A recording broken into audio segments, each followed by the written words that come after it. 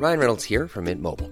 With the price of just about everything going up during inflation, we thought we'd bring our prices down. So to help us, we brought in a reverse auctioneer, which is apparently a thing. Mint Mobile Unlimited Premium Wireless. How to get 30, 30, bit to get 30, bit to get 20, 20, 20, bit to get 20, 20, bit to get 15, 15, 15, 15, just $15 a month? Sold! Give it a try at mintmobile.com/switch. $45 up front for 3 months plus taxes and fees. Promo rate for new customers for limited time. Unlimited more than 40 gigabytes per month. Slows full terms at mintmobile.com. Hey, Dave. Yeah, Randy. Since we founded Bombas, we've always said our socks, underwear, and T-shirts are super soft. Any new ideas? Maybe sublimely soft. Or disgustingly cozy. Wait, what? I got it. Bombas. Absurdly comfortable essentials for yourself and for those facing homelessness. Because one purchased equals one donated. Wow, did we just write an ad? Yes. Bombas. Big comfort for everyone. Go to bombas.com/ACAST and use code ACAST for 20% off your first purchase. Hello and welcome to the Media Podcast. I'm Jake Cantor. On the show today, more cuts at the BBC when local radio feels the pinch of the corporation's licence fee freeze. We ask, is local radio vanishing? Channel 4 marks its 40th birthday by changing the name of All 4 to Channel 4. Elon Musk's new ideas take flight at Twitter. Plus Radio TechCon, we go behind the scenes at the audio engineering event of the year. And in the media quiz, we're playing Making Media History. That's all coming up in this edition of the Media Podcast.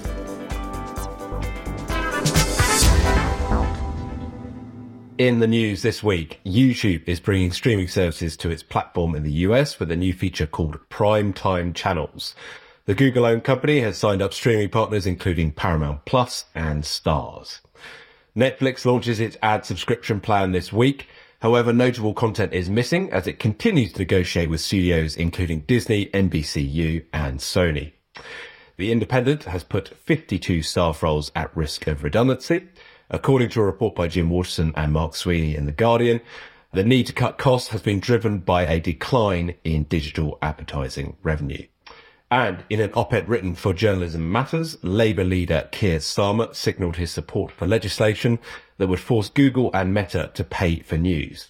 He also indicated that a Labour government would free the BBC from party political meddling, oppose the privatisation of Channel 4 and engage with more local newspapers and radio. On today's show, I have 3 radio buffs to help us digest the biggest stories of the week.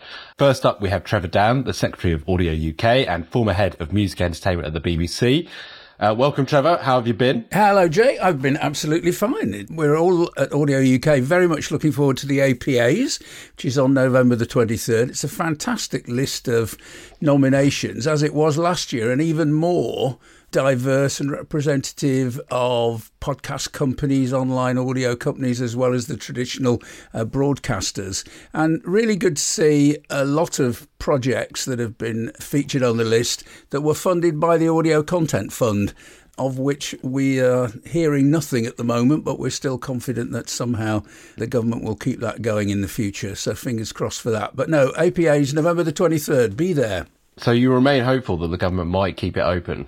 Well, we remain hopeful that either they'll find a bit of money down the back of a sofa or that we can find somebody else to sponsor the Audio Content Fund. You know, there are other avenues to cash in this world, and if the government won't allow us one, then I think as an industry, by which I mean not just the independent audio producers but also the commercial radio groups who benefited from the programmes that were made, and community radio too, that they all might find a way of approaching other bodies that might be able to keep the scheme going. That's the hope. Well, it looks like the nominees speak to the success of the project, so we wish you all the best for that, Trevor. Also with us is Anne Charles, audio producer and Radio TechCon organiser, and also a judge at the APA. So we've got APA heaven right here. Anne, how have you been? It's busy this time of year, isn't it? So yeah, had the APA judging, which was amazing. There's so many different people involved. The category I was judging had the most number of entries that I've known in the time that I've been involved. So that's brilliant. And then yeah, TechCon happening on the 28th of November. So all systems go for that, which means the absolute worst thing I could be doing at the moment is moving house as well. So I'm not stressed at all. It's all fine. You're moving house literally today, which is, so we are honoured to have you. Yeah, be packing the microphone up soon. And more on TechCon later in the pod. And finally, back on the show after filling us in on the radars last week is the marvellous Adam Bowie. What have you been up to this week, Adam? Oh, I've been keeping an eye on what's going on in the wild world of Twitter, I think, really. I think that's been entertaining me and scaring me in equal measures, but we'll probably come on to that. Let's save it for later. I'm sure we've all got some views on Mr. Musk and what he's up to. But our first story this week is the BBC, and it has announced that it will be reorganising its local radio offering, resulting in cuts, redundancies and the redistribution of £19 million of funding to focus on local online services, including multimedia news. Anne, could you talk us through this a little bit? You were a broadcast assistant working for the BBC East region back in 2003, so you'll know a bit about this. Yeah, I think like a lot of us started my career in BBC local radio, a wonderful training ground and also a wonderful place to have a career as well, unless you're one of the, well, almost anybody who's working in local radio at the moment who, as of a couple of days ago, discovered that they are at risk of redundancy. So it started in true BBC comms style with the Media Guardian reporting it all first, which got everyone worried. And then just as news of those cuts came, and also some details of cuts to some regional television services as well, then all the staff got pulled into an all-staff meeting and effectively got told almost everybody here is at risk of redundancy. You're going to have to reapply for your jobs. And they are planning to only have 2 local programmes a day in the weekdays. So they'll just be doing content 6 till 2 weekdays, and then they'll still have some sports content. So they're keeping a breakfast show and a mid-morning show, but getting rid of Drive, which is a really important programme for getting local news, and also the afternoon shows, which tend to have more of an arts focus around the country as well. So very worrying time for staff, not well handled in terms of the comms, a lot of uncertainty. I know that in terms of the television stuff, so we're in the eastern region here, it was split. It used to be the largest BBC region. It then got split into 2, and they're kind of merging those back again. The staff at BBC Look East West and the staff at BBC Oxfordshire, the television bit there, all got told that their programmes are finishing on the 16th of December. I think that the BBC East West lot, what name to make a programme, were so kind of upset that they didn't actually end up being able to get a show out, and they kind of just did a pan-regional programme that night. So yeah, lots of people who are understandably worried about mortgages and bills and their careers, and also the state of local democracy and local programming. So not a great time for everyone, and kind of big solidarity really to everyone who is in that position, because it happens to everybody at some point in their career, but it's always awful. Absolutely, incredibly unsettling. And all presenters are at risk of redundancy, is that right? All presenters, pretty much anyone in a production role. There are a few exceptions, but yes, everyone's going to have to reapply for jobs. There's also voluntary redundancy has opened, which I'm sure will be popular. The BBC is also planning to have a kind of a reevaluation of some of the posts and have some roles that are more investigative journalist roles and doing things online. But let's be honest, I think this is really coming because of cuts across the board. I don't really feel this is coming because there's a genuine grand vision for the future of local services. This is all a reaction to the licence fee freeze and rising costs, and they're looking to save money. Yes. And Trevor, Liam Fogarty, who's a journalist in Liverpool, reported that BBC Merseyside listeners have been phoning in and expressing cold fury at the changes. Does that surprise you? Or not at all? No, not at all, because BBC local radio supporters, listeners, are some of the most fervent radio fans you'll ever meet. They love those stations. They have them on all day long, and they provide them with company and, all those good things that are hard to quantify when the bean counters are in town. So I can entirely understand that. But the problem is, BBC local radio costs 117 million quid a year, as opposed to, for instance, 36 million for Radio 1, and it attracts approximately the same amount of listeners, about 8 million people, about 15% reach. it doesn't look like very good value for money when the BBC start to face up to the kind of challenges that they've got at the moment, which include, announced yesterday, that they're going to move out of Wogan House in West 1, so that, the home of Radio 2 and 6 Music, and they're going to move out of another building in Media City. So, anybody who thinks that the BBC is just cutting at the margins will not think that anymore. They really are cutting some bone here.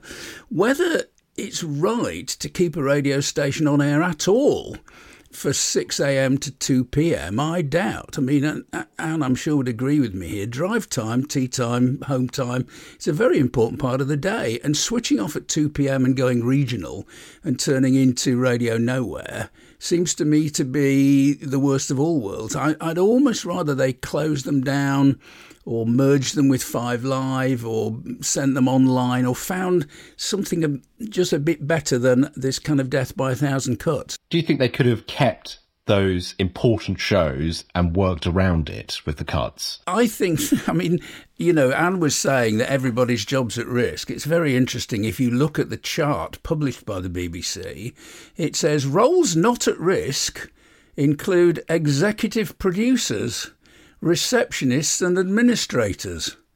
Well, hello. Surely those would be the first people you'd have go. I mean, all the reports that have ever been done on the funding of BBC local radio by luminaries like John Myers and David Lloyd have said you could run this stuff for half the price. Get out of the big city, prestigious, buildings in the middle of the city centres.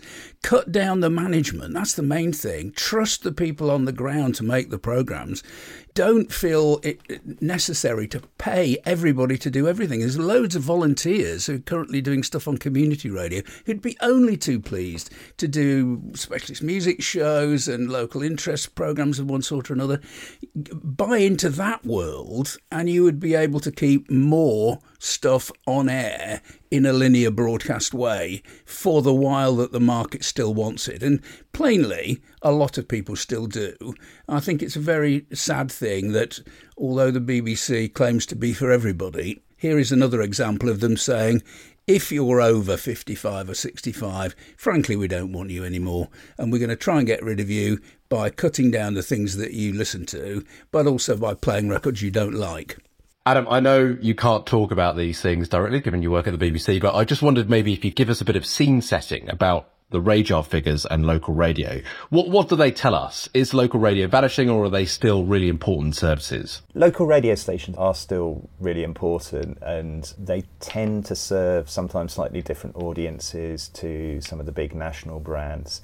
Younger audiences are in decline, which means a lot of radio services are kind of looking now towards the more heritage and older audiences who are still listening, and they're listening to still a significant amount of radio. But, long term, we continue to see the impact of on-demand streaming services for people who want to hear music, and for speech, podcasts are impacting. But that's not to say that live radio doesn't bring something really different that actually any of those can't do. And I think companionship is always something that we maybe don't think about as much as we might, that radio is that friend to speak to you. Yes, that feels like it could be even more important, particularly if you're talking to people in their local area, that connection could be stronger, couldn't it? We've seen a dilution of that in commercial. Everyone used to have probably a BBC local radio service and one or more BBC commercial local radio services, and we've seen those sort of merge much more into networks.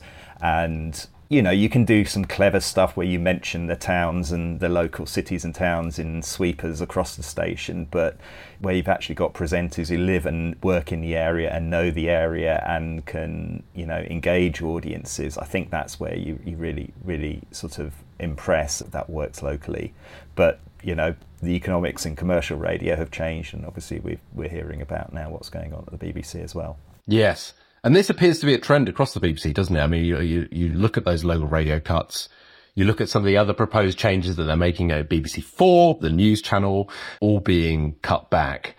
Do we think that less diverse audiences are getting targeted by the BBC? I don't think that diverse audiences are not being targeted, I think the BBC looks at its numbers and thinks we're not doing very well in some of these communities, and we're not doing very well with younger audiences.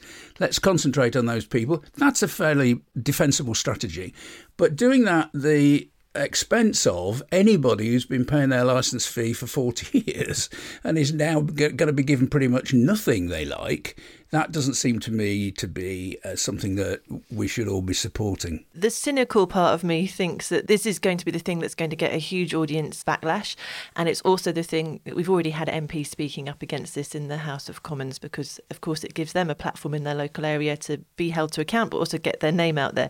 So part of me thinks that the cost savings involved in getting rid of some staff when you've still got to pay for a building, you've still got to pay for the infrastructure, all of that, doesn't seem to be that great. So I do wonder if this is a way of kind of saying, hey, we're in trouble here. We can't carry on with this kind of lack of funding. We're going to put something out there to say we're going to cut these services, and whether they're banking on a bit of a backlash and to getting some of the MPs on board, and maybe the compromise will be that there'll be a restoration of a couple of shows like Drive, for example. Because, of course, the other thing is that done properly, local radio and local radio journalists should be seen very much as part of the national news gathering for the BBC as a whole. And when it works, and you've got your local experts around the country, it works really well.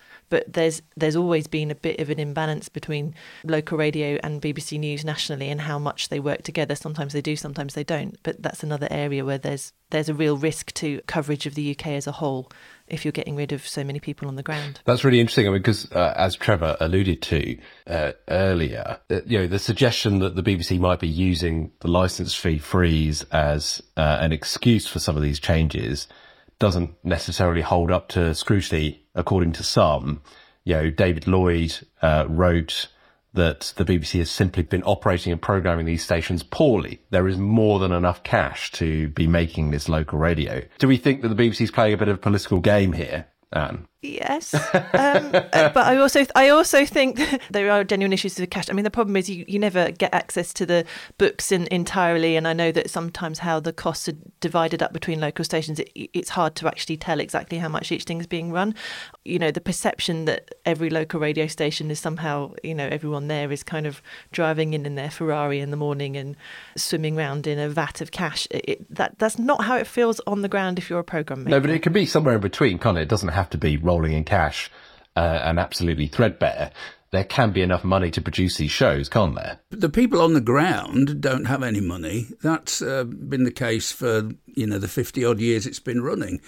But there are so many people in management. I mean, just have a look at the BBC regional or national family tree. All these people call head of this and head of that and so on. There's far too much, and it's all cuttable. They could go back to the old plan in the 1970s where you had one person as controller of local radio, and then the next person down was the station manager of each station. That would be a perfectly doable system. They've been sharing managers between more than one station for a while, but yeah, there's. I suppose it's easy to look at the org chart, isn't it, and look further up and go, oh, what do you do? But I'm sure everyone who does that stuff is very busy all day. Yes, and local radio staff has clearly not done a lot to hide their disdain for management. I saw one bingo card of management slogans on Twitter. That brings us to the end of part one.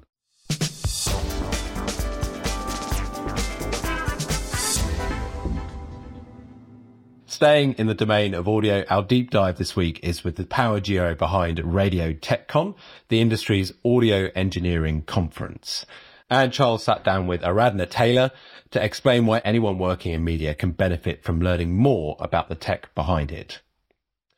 I studied electrical and electronics engineering, and then I sort of came across broadcast engineering by accident because, like many, I thought a job at the BBC meant being on the telly and reading the news.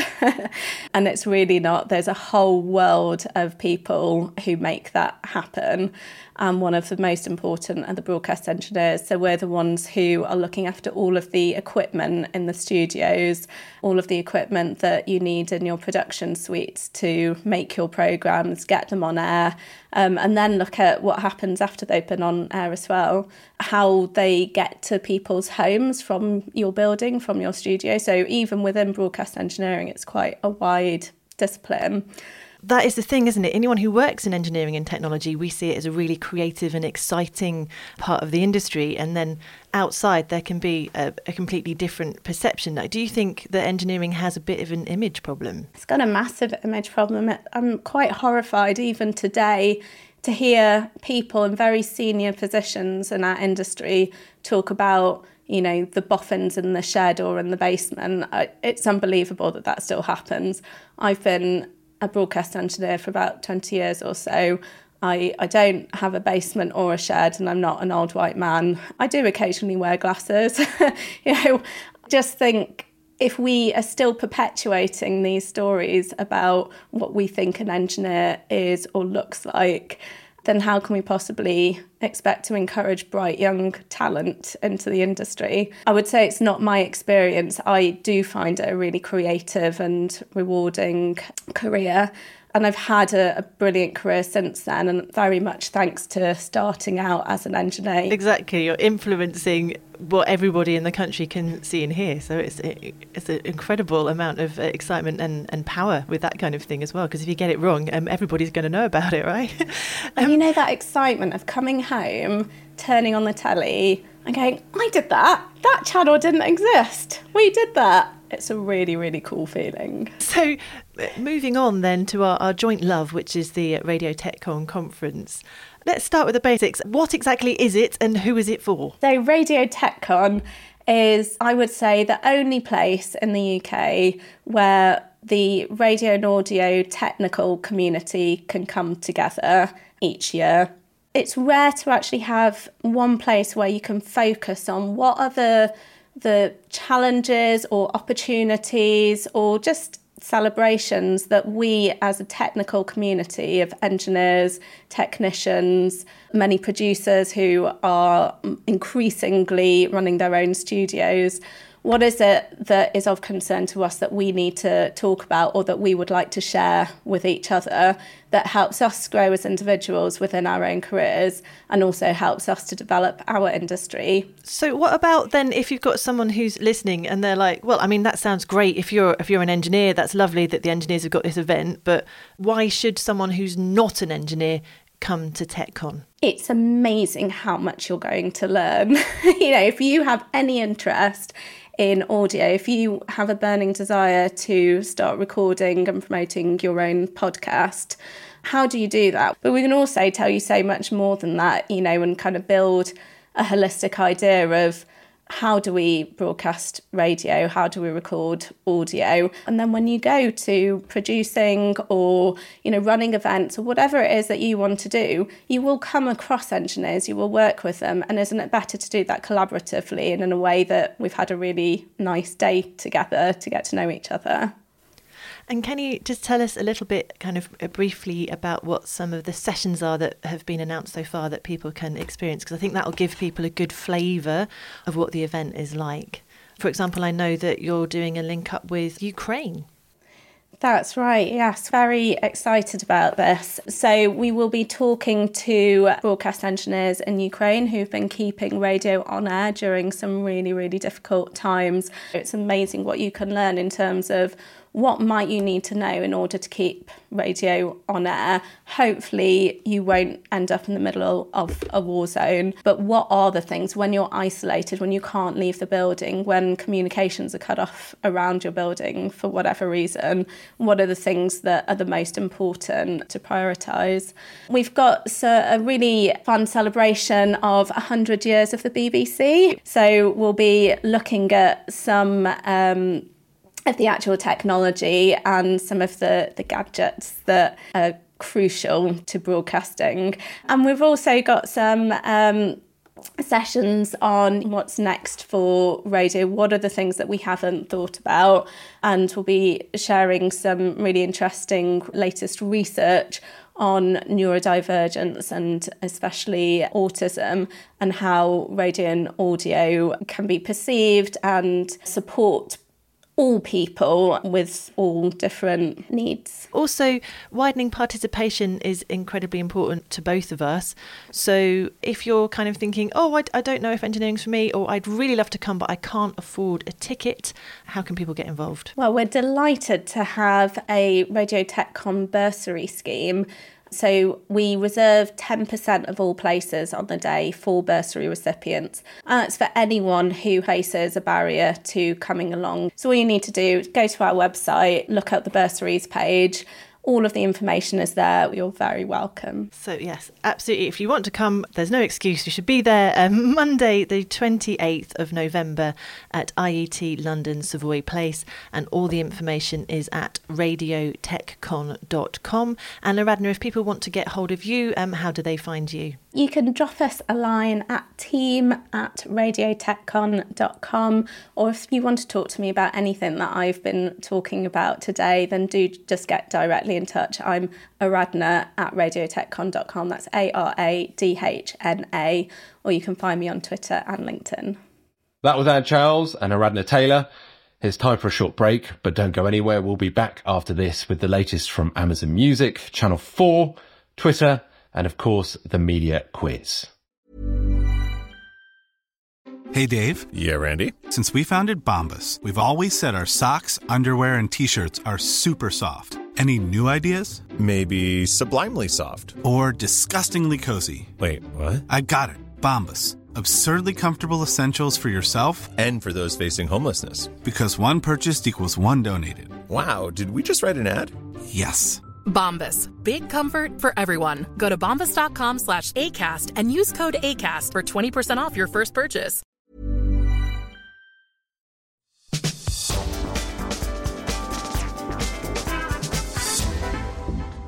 And we're back with our wonderful panel for part 2. We're going to be tackling some tech and streaming stories. So we've called in the help of ex-director of product at the BBC iPlayer, Dan Taylor-Watt. Dan, how are you? I'm very good, thank you, Jake. How are you? I'm good. I'm doing good. We're very glad to have your help for part 2. You published a newsletter yesterday about Netflix. Can you give us a bit more info? Yeah, sure. There's a couple of weeks ago then Netflix put out their Q3 earnings and were blowing the trumpet somewhat about how much they've recovered and the losses are in the past, and the news cycle sort of followed suit. So I just dug in a bit into the numbers and looked at whether things are quite that rosy for the longer term. And they have, stagnated in America, Canada, Europe and Latin America. All of the growth is coming from Asia Pacific. And I think there are some clouds on the horizon when it comes to their longer term fortune. So I just unpack that a bit. Do you think the ad offering is the silver bullet? I don't think it's a silver bullet. I think it's probably a necessary addition, and I think the price point is reasonable. It's definitely not enough on its own in view of all of the other challenges that they now face, both on the content production side and on the competitive landscape. Excellent. Thank you, Dan. Okay, let's move on and stick with audio briefly. Over at Amazon Music has announced new benefits for Prime members with the expansion of its music catalogue from 2 million to 100 million songs and the removal of ads from a large selection of podcasts. Trevor, talk to us about this. I mean, I read this news and I thought, should I be ditching my Spotify and sticking with Amazon Music? That was exactly what I thought, because I pay for Amazon Prime. It is going up all the time. So you've got to consider what benefits you get from it. But the fact that it would be this competitive with Spotify, I think is a very good place for them to be in the market. I mean, other people know more about streaming services than I do, but I think if you're paying for Prime already, there is going to be a big question about whether you need Spotify anymore. Dan Taylor-Watt, I mean, what do you make of this? I mean, look, I mean, you could pay $12 a month to get the Netflix catalogue, or you can pay $10 a month and you get access to a lot more on Amazon, don't you? Yeah, I think Amazon's in a nice position to be able to treat some of these things almost as a loss leader at this point. Similarly, Apple, I think it's going to be increasingly tough for the likes of Spotify and Netflix, where they are single-threaded on a single business model at the moment. I think Spotify have done a great job at getting to know people, and the effort that you sort of put into that over the years does mean there is, particularly for hardcore musos, there's a cost of transitioning. But I think for a mainstream audience, it's going to be another reason to keep Prime and potentially another reason not to take up Spotify or Apple Music. And Adam, I mean, how do you think about BBC Sounds within this mix? I mean, BBC Sounds I think is a really excellent service, but I mean, the competition is intense, isn't it? Yeah, I mean, the competition absolutely is. All these things are offering something slightly different. BBC Sounds obviously has a certain amount of music that you can listen to sort of in curated playlists, and obviously all the BBC's sort of programming across that, including exclusives. I think what Amazon are doing here is kind of interesting, because if you go back to when we bought recorded music, you get a certain number of people who spent quite a lot of money every month on recorded music, and then the average person probably only spent sort of £20-30. They bought 2 albums a year or something was the average, and I think that's where Amazon's fitting in here, because what you can't do with this service, I think, just to be clear for people who are thinking about, I'll cancel my Spotify and just use this Amazon Prime, I can't go in and say, listen to the whole of the new Taylor Swift album. It is there, but I'm going to have to listen to a lot of other stuff, because it's kind of like the Taylor Swift album plus some other stuff on shuffle, and I can't just go back and hit that Harry Styles song and hit it on hard rotation and repeat, because... So they've set themselves some, no doubt, quite complicated rules there. But I think it's kind of interesting how they're fitting in and thinking about that wider marketplace. And I also think the podcast element of it, they bought Wondery a while back. Now they're making that ad-free. And they've done some interesting deals with people like CNN and the New York Times, where they're going to have ad-free podcasts from those operators, which means there's some money changing hands, which is also kind of an interesting area. That is interesting, but... So, I'm just trying to get my head around what you've just described. I've never used Amazon Music, so you can't listen to songs on demand. Am I correct in what you just described? So I went away and played with this the other day, just when they announced it, to see what they're happening. So they used to have, and they still have, they've got 2 tiers. They've got what they call Prime Music or Music Prime, and then they've got Music Unlimited. And the Music Unlimited still exists, and that's their Spotify competitor. That's their full range, 100 million tracks. You can listen to anything. They used to have this smaller version, which was only about 2 million tracks, and they've extended that to the full 100 million. I can start from a song, but then I go on from places, and it's kind of limited, in terms of... I don't hear ads, but it's a bit like Spotify. The free tier of Spotify has some limitations built in. And in particular, you can't just play an album, so you can't just listen from tracks 1 to 12, or I think there are limits on playlists and how you can build those, so that that full Spotify type experience that we those of us who use it are used to isn't quite replicated.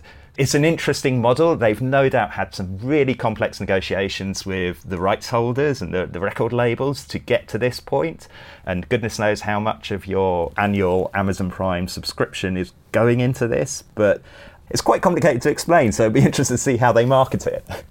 Well, it's fascinating. I think that's a really useful insight, and maybe I'll be keeping my Spotify after all. Happy birthday, Channel 4. The British broadcaster turned 40 this week. It celebrated with a lavish party for TV bigwigs at the V&A Museum in London. Guests noted that Therese Coffey, the Environment Secretary and Liz Truss's former deputy, led the audience in a rendition of Happy Birthday during the celebrations. Trevor, does this mean privatisation is off? I think they've got other fish to fry, haven't they, in number 10. I'd be the last person to predict. It seems as though the answer to every question from number 10 at the moment is, we'll let you know about that. Everything's under review. I would think it's right down the bottom of their pile of priorities. It certainly seems that way. I mean, they've got so much in the in tray, haven't they?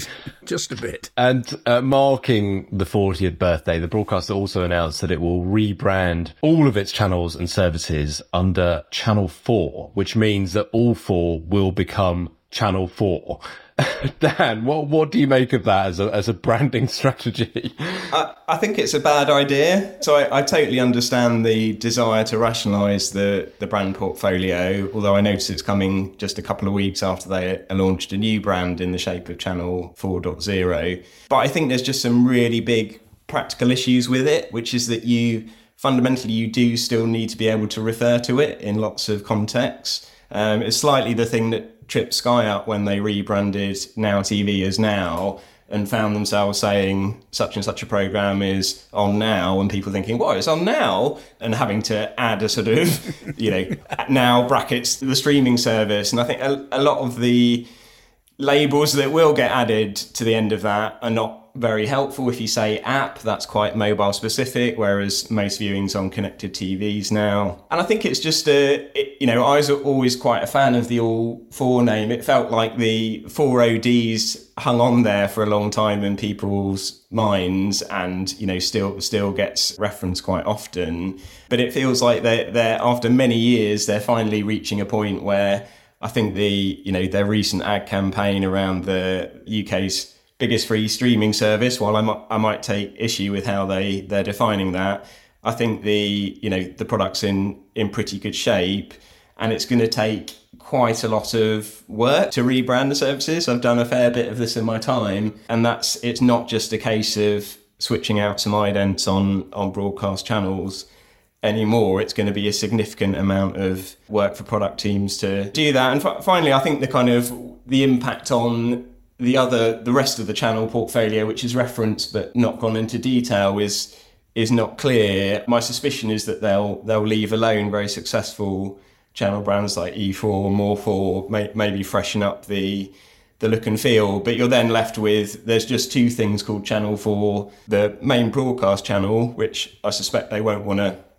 do an ITV and rename Channel 4-1. Channel 4-1. And a streaming service, and I think it's going to create more confusion than anything else. Also called Channel 4. So you're going to have continuity announcers saying, watch the rest of the series on Channel 4. Exactly. And what they really mean is all 4. Yeah. But not this one. You have to go online. You can watch it across mobile, online, your streaming platforms and it does seem like something cooked up by marketeers, sort of in isolation of what actually happens on screen. Yeah, I always think they missed a trick in not calling it foreplay, which I think would have been on brand, but that's good. I like that. Maybe they should be paying you for that. You should copyright it. And what do you make? Do you think this is significant, or do you just don't think that? Do you think the audiences will care particularly? So I kind of take a slightly different view. It depends on how they do the branding, and I agree the on-air kind of way of explaining how to find it is important. Maybe they'll just start calling it Channel 4 Player or something. But as someone who kind of occasionally dips into trying to find stuff on my phone, I'm forever just doing a search for the number 4, because I can never, is it 4OD, is it all 4, what is it? So at least Channel 4's got that recognition, and so if it's a Channel 4 app on my phone, or it's a Channel 4 connected thing, or it says Channel 4 Player, although I really like the idea of 4 Play or 4 Player, that's brilliant, Dan, then I think that's actually easier than this slightly nebulous all 4, because what does that mean as well? I don't think all 4's got a particularly strong brand either necessarily, so Channel 4's probably got the bigger brand recognition, but I'm sure someone's done some tests. Okay, let's head on to our next story. Elon Musk will charge $8, which is about £7 per month, to Twitter users who want blue tick verification. Musk has claimed it's essential to defeat spam and scam. Critics say it could make it harder to identify reliable sources. Dan, who's going to pay for this? I think some people will, but I think that not enough to make up for the advertising revenue shortfall. I think that's what this is really about. So I think that reducing spam and bots is a nice narrative, and Musk actually led with a sort of egalitarian, the current system's lords and peasants, and it's all power to the people. When challenged by Stephen King on the amount, he quickly switched to, well, we've got to pay the bills. And so I think it's really about trying to lose so much reliance on advertising. My first reaction was actually more sympathy for the product development teams. You might have heard of roadmap by press release. I think roadmap by tweet is even worse, and I think there's just going to be a lot of zigzagging and handbrake turns. I mean, it's an interesting experiment if tossing out feature ideas to his 113 million followers and seeing how they react has not been tried before. However, it feels like quite a risky experiment when it's such a critical platform for journalism, politics, etc. So my suspicion is that it will get some uptake. I think also likely is that Musk will get frustrated with how long these things take to turn around. He's already announced, from my vantage point, months and months of development work. And I think he's just going to find running Twitter harder actually than running a rocket company or an electric car company, because ultimately it's people and it's content moderation, and those things are pretty complicated. Yes. I read something this week which really resonated with me. He's not bought a tech platform because it's not the most sophisticated tech platform. What he's bought is essentially a community, and if he risks upsetting that community, then he will lose users. Adam, you suggested at the top of the show you might have some views on all of this. Yeah, I think the whole verification thing is kind of interesting because I think it serves two different purposes for two different types of people. Some people see it as a kind of badge of honour, I've arrived if I've got the blue tick mark. And for other people, and I think a lot in the journalism community, it's you are who you say you are, because it can be quite hard because, sure, if I follow you already, I kind of know who you are, or I might have checked you out anyway. But when you've kind of got someone retweeting, it's around a big story, and it's like, have they paid for the check mark? Maybe they haven't paid for the check mark. They're saving their $8 a month or whatever. It's kind of interesting. I'm still not entirely sure what you get for it. As someone who does not have a blue check mark and is not being fussed about it, I can't see what value I would get from it. The one exception being, and I'll point this out, is that if they make TweetDeck exclusive to verified users, then maybe I'll be forced to buy it, and I think TweetDeck is used a lot for people who are seriously heavy Twitter users, which I fear I am. I'd be lost without TweetDeck. Does anyone have a blue check? No, I do, but I wouldn't pay $8 a month to continue with it. Those who do, who are not huge public profiles, I just think it's a mark of narcissism, is it not? Am I being cynical? I think our old friend Matt Deegan made a very good point about this, actually on Twitter, which is because his handle is @Matt, which can cause a world of confusion. He rather likes the idea that he is verified as who he is, and that if anybody can pay for the blue tick and call themselves something a bit like that, it does water down his profile, I think, on Twitter. It also seems to me that, Elon Musk seems to be making this up as he goes along, isn't he? He's just spouting out these policies. He seems to have sacked all the staff that could actually deliver them. He started off by saying it was going to be $20 a month, and then he got a bit of pushback and suddenly it was $8 a month. And if the current system has historically had a little bit of verification of journalists and making sure that, yes, when you've got lots of people retweeting things and it's you're getting the right person, that it's the political editor for this paper is actually that one and not a bot. With the whole direction that Musk might be taking things in this so-called free speech way, it really feels like he's moving away from verification and authenticity and any sort of trust being able to be left on the platform. And also, if you're kind of penalising some of the people who provide the most value and the most content, that doesn't seem to be a great business model either. And okay, Twitter hasn't really been particularly profitable, but it's just been bought by the richest man in the world who overpaid for it massively. So it can hardly be having that many problems financially that $8 a month is going to be solving. That doesn't make any sense either. Another idea he's floated is the idea of subscription publishers allowing Twitter users to make sort of micro payments to access individual articles rather than paying for a full monthly sub. Does anyone think that will work? It will entice publishers to drop the paywall for individual pieces of content? I do think there is a slight issue with the subscription model that pretty much everyone's moving towards, which, when someone sends a link to something, I don't know, The Atlantic or something, and I run up against a paywall, the idea that I'm going to then take out effectively a 12-month subscription to this magazine to read one article, goes against the old days when I might have wandered into W.H. Smith and picked up maybe not The Atlantic, but something else just to read that one article.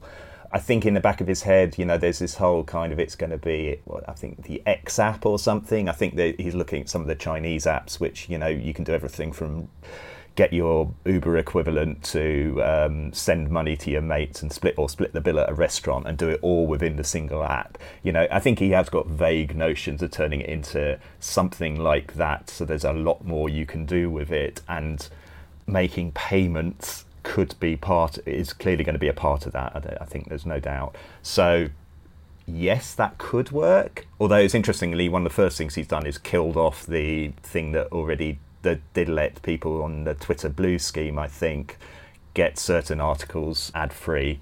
So I don't know if that's a sign of things one way or the other. Plenty more, I'm sure, to discuss on the weeks and months ahead about Twitter and Elon Musk. Finally, this week, let's play the media quiz. And we're looking at some media history in the making. I have 3 questions about media milestones. If you know the answer, please buzz in with your name. So, Trevor, you will say... Trevor. Adam. Adam. Dan, you will say... Dan. And Anne? Anne. Okay, it's that simple. Off we go. The British Film Institute has announced it will move some of its TV shows and films into the archive collection. Can you name one of the Netflix shows that will be digitally... You saved me from my stumbling question, so go on, Dan, off you go. Bridgerton. Fantastic. Yes, that's correct. Yeah, Bridgerton, Heartstopper and The Dig are among the content that will be part of this.